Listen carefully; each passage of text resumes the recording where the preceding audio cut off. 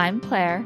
And I'm Emma. Welcome to Rich Text, a podcast about our cultural obsessions, like hot chefs, $90 white t-shirts, and Michelin stars. If you're listening today, you're already a paid subscriber to our audio and written newsletter, Rich Text. Thank you, as always, for being here. You quite literally make our work possible. We're here today because Season 2 of The Bear dropped at the end of last month on Hulu all at once, and we binged it, and we just can't stop thinking about it. This is the kind of show that I feel like we needed to watch and read about and sit with before we had a chat about it. And now we're ready. We're finally ready to discuss The Bear. One of the best things that I have watched in the last year. It was such a fun experience, which is often not how I experience TV anymore. I think maybe just because I was coming off of a pretty big disappointment for me, which was Ted Lasso Season 3, and there will be more from me on Ted Lasso in this episode, so if you're a fan, brace yourself. But I was really kind of looking forward to Season 3, and when it dropped, I was like, this is going to be so fun, and then it was so hard to watch, and every episode felt endless, and I couldn't even get into it, and I just gave up and didn't watch Season 3. I'm done with Ted Lasso. Yeah. No, it was the kind of experience where I started to feel embarrassed, like I had taken Greg to a restaurant that I said was really good, but actually it was terrible, and I was like, I'm sorry, and it wasn't a good feeling, and I was like, what if The Bear is so bad that I feel awkward watching it with Greg? Like, what if it's that bad? And it wasn't. Here's the thing. The Bear Season 2, I thought they fucking knocked it out of the park. I absolutely loved this season. I'm so excited to talk about it. Before we get into Season 2, should we give a little just high level quick recap of Season 1? Yeah, I think I almost need it myself. So let's do it. So Season 1, Carmy Berzato, a young hotshot Michelin-starred chef, has returned to his hometown of Chicago after his older brother Michael has died by suicide. Michael left him his restaurant, a sort of neighborhood sandwich joint called The Beef. It's like a neighborhood staple, but it's not like the nicest restaurant. It's very... I'd say it's gritty. A mess. It's a mess. It's gritty. It's a mess. They're constantly scrambling for money. And Carmy is in this state of the original beef. Carmy's in this state of grief and trauma. He's returned home and he's trying to deal with all of it while also keep this restaurant, his brother's legacy, afloat. Yeah. So he's back home with his dysfunctional family, his sister Natalie, or Sugar, his mom, who is someone with issues that haunt him. She's, has struggles with alcohol and substances like Michael did, and she is not a very safe and secure parent figure to them. So he's back in this place that he had wanted to basically escape. But he feels really obligated to make this restaurant work.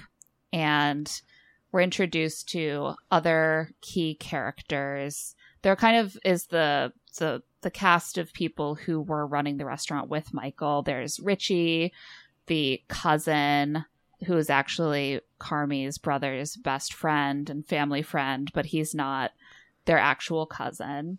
And also he's not like a chef and doesn't really have any real job except to run around acting like he's in charge of everything. There's Sugar, of course, Carmy's sister. We also meet Carmy's uncle, Jimmy Cicero, who was a financial backer for Michael. He's kind of the success in the family. He's the person that they all rely on for financial favors and a little leg up.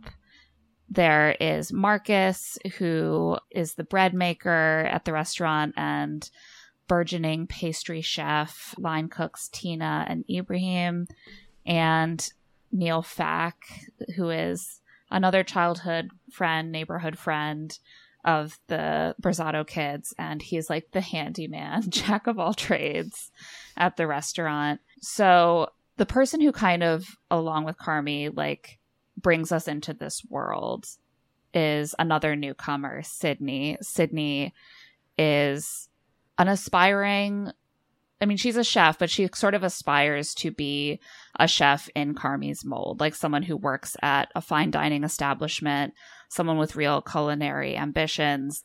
And she has had some setbacks professionally. She had like a catering business that failed. And then she learns that this amazing famous chef is in Chicago where she lives, and she starts showing up at the beef and being like, I want to stage here. I want to learn from you. And ultimately, Carmy lets her stay, and she becomes part of the staff of the restaurant. She becomes like the sous chef of the beef, and kind of Carmy's number two, essentially. Yeah. And his like creative partner, because no one else there really has the same kind of background, like culinary school background, like adventurous. They're both cuisine. there to like. Yeah, they're both there to like elevate the cuisine of the beef. They have the similar ambitions, and that's really their connection. Is that ambition. Yeah. And of course, Carmy is played by Jeremy Allen White, and Sydney is played by Ayo Edebiri. They are sort of the central figures of season 1, I would say. At the end of the season, after many chaotic services where Carmy is just trying to hold this falling apart restaurant together with dental floss, they've reached kind of like a turning point in the road. They're like, we just can't get enough money to keep this place going. It's a mess. It's falling apart. Like, we're constantly in the red. Apparently, Michael took a bunch of money from Uncle Jimmy that is now like gone, and we're in huge, even bigger debt than we realized. But then they discover that Michael was storing cash in cans of tomato sauce. So they have actually a lot of cash on hand. $300,000 to be exact. Yeah. All borrowed from Uncle Jimmy. But Uncle Jimmy thinks it's gone. So in a way, it's like theirs now. And they decide to turn the beef into a high-end restaurant called The Bear. And that's where we end. Yeah. And season 2, we pick up with that mission in mind. Like, they're going to try to get The Bear off the ground. And the problem is just that they actually need a lot more than $300,000, because the restaurant building is a complete shithole, mold filled, termite infested, falling apart. None of the equipment like works anymore. They don't have the proper licenses. Plus, they need new ones for their new restaurant name. They need to pass like a fire safety inspection. They just like have a lot of hurdles to overcome, and they need a lot more than $300,000.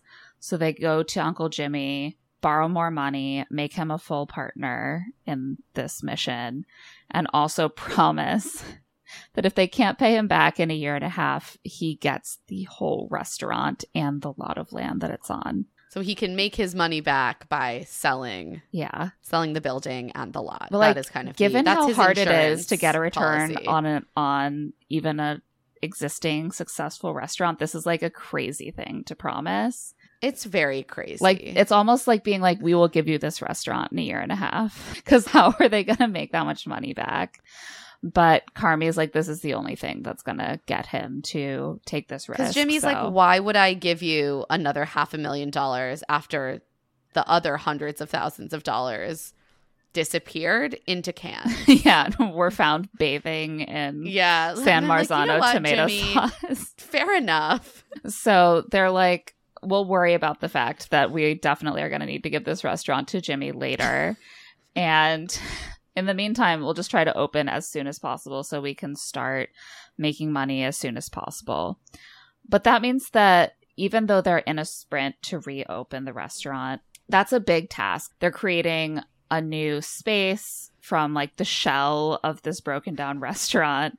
They are creating a new team by retraining the team they have and also hiring, and they're designing a new menu. This is not a process that happens overnight. So all of season 2 is basically spent on that regrouping process of rebuilding as the Bear. It's not like season 1 immersed in the chaos of dinner service. There's only like one dinner service at the end of the season. Instead, it's like contracting issues and menu experimentation, and the pace just like slows down a lot. Yeah, we're able to actually spend some quality time with some of the other characters. Carmy is still the connective tissue, but it really becomes a true ensemble show. There are capsule episodes that focus on different characters, and it just lets us kind of breathe a little bit as viewers, whereas season 1 was extremely cloistered. Also, this season is full of absolutely wild cameos. Like, yeah, it seems like celebrities were just like, can I please be in your show? And they were like, we'll see what we can do. At least 2 episodes are just like chock full of really great cameos. Jamie Lee Curtis, Sarah Paulson, Olivia Colman. When Olivia Colman just pops up out of nowhere, I was like, wait, I was dying. We got a little John Mulaney, a little Bob Odenkirk. I mean, it's just an embarrassment of riches.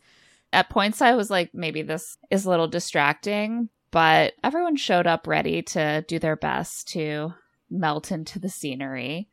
John Mulaney simply always reads as John Mulaney. Oh, look, there's John Mulaney. That's the thing. I'm like, I believe he's really trying, but like, that's John Mulaney. But yeah, they're opening up in this way. It's like season 1, they were kind of building the team. They were getting this core group to know each other and like bonding them together in the furnace of the kitchen. And in season 2, we saw like relatively little of a lot of them working together. And I think a lot of it is actually about the struggle to stay connected, that, Marcus and Tina and Ibra and Richie are being sent to learn at other restaurants. So when we see them have significant time on screen, it's mostly with other people.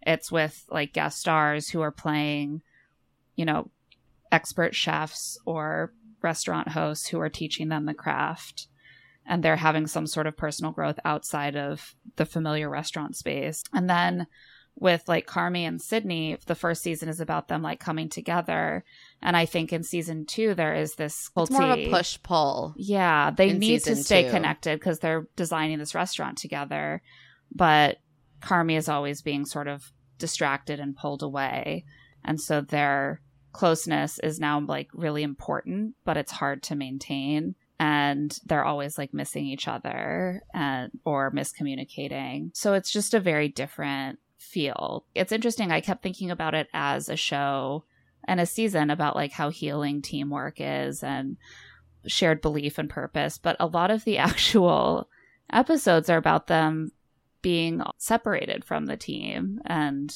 going elsewhere for learning and growth. Yeah, I think it's an argument for the way that personal development can contribute to teamwork. Like, if there is a shared mission and a shared goal, it doesn't mean everyone needs to do all of the same things or grow in all of the same ways. It's like one long training montage this season. All just off, like getting ready, preparing for they're all doing their version of the Rocky, like running up the stairs. Exactly.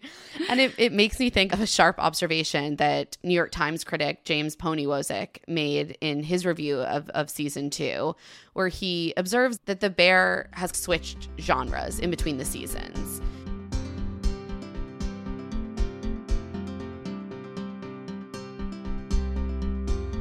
You just listened to a free preview of this week's Rich Text podcast. If you like what you heard and you want to listen to the rest of this week's podcast and our entire Rich Text back catalog, you can become a paying subscriber at claireandemma.substack.com. If not, you can still enjoy our free weekly recommendations. Rich Text is hosted, produced, and edited by us, Claire Fallon and Emma Gray. You can find the written version of Rich Text at claireandemma.substack.com. You can find us on Instagram at Claire and Emma Pod, and you can find our other podcast, Love to See It, over at Stitcher and wherever you listen to podcasts, as well as on TikTok and Twitter at Love to See It Pod. You can also find us individually at Claire E. Fallon and at Emma Lady Rose. Thanks for listening.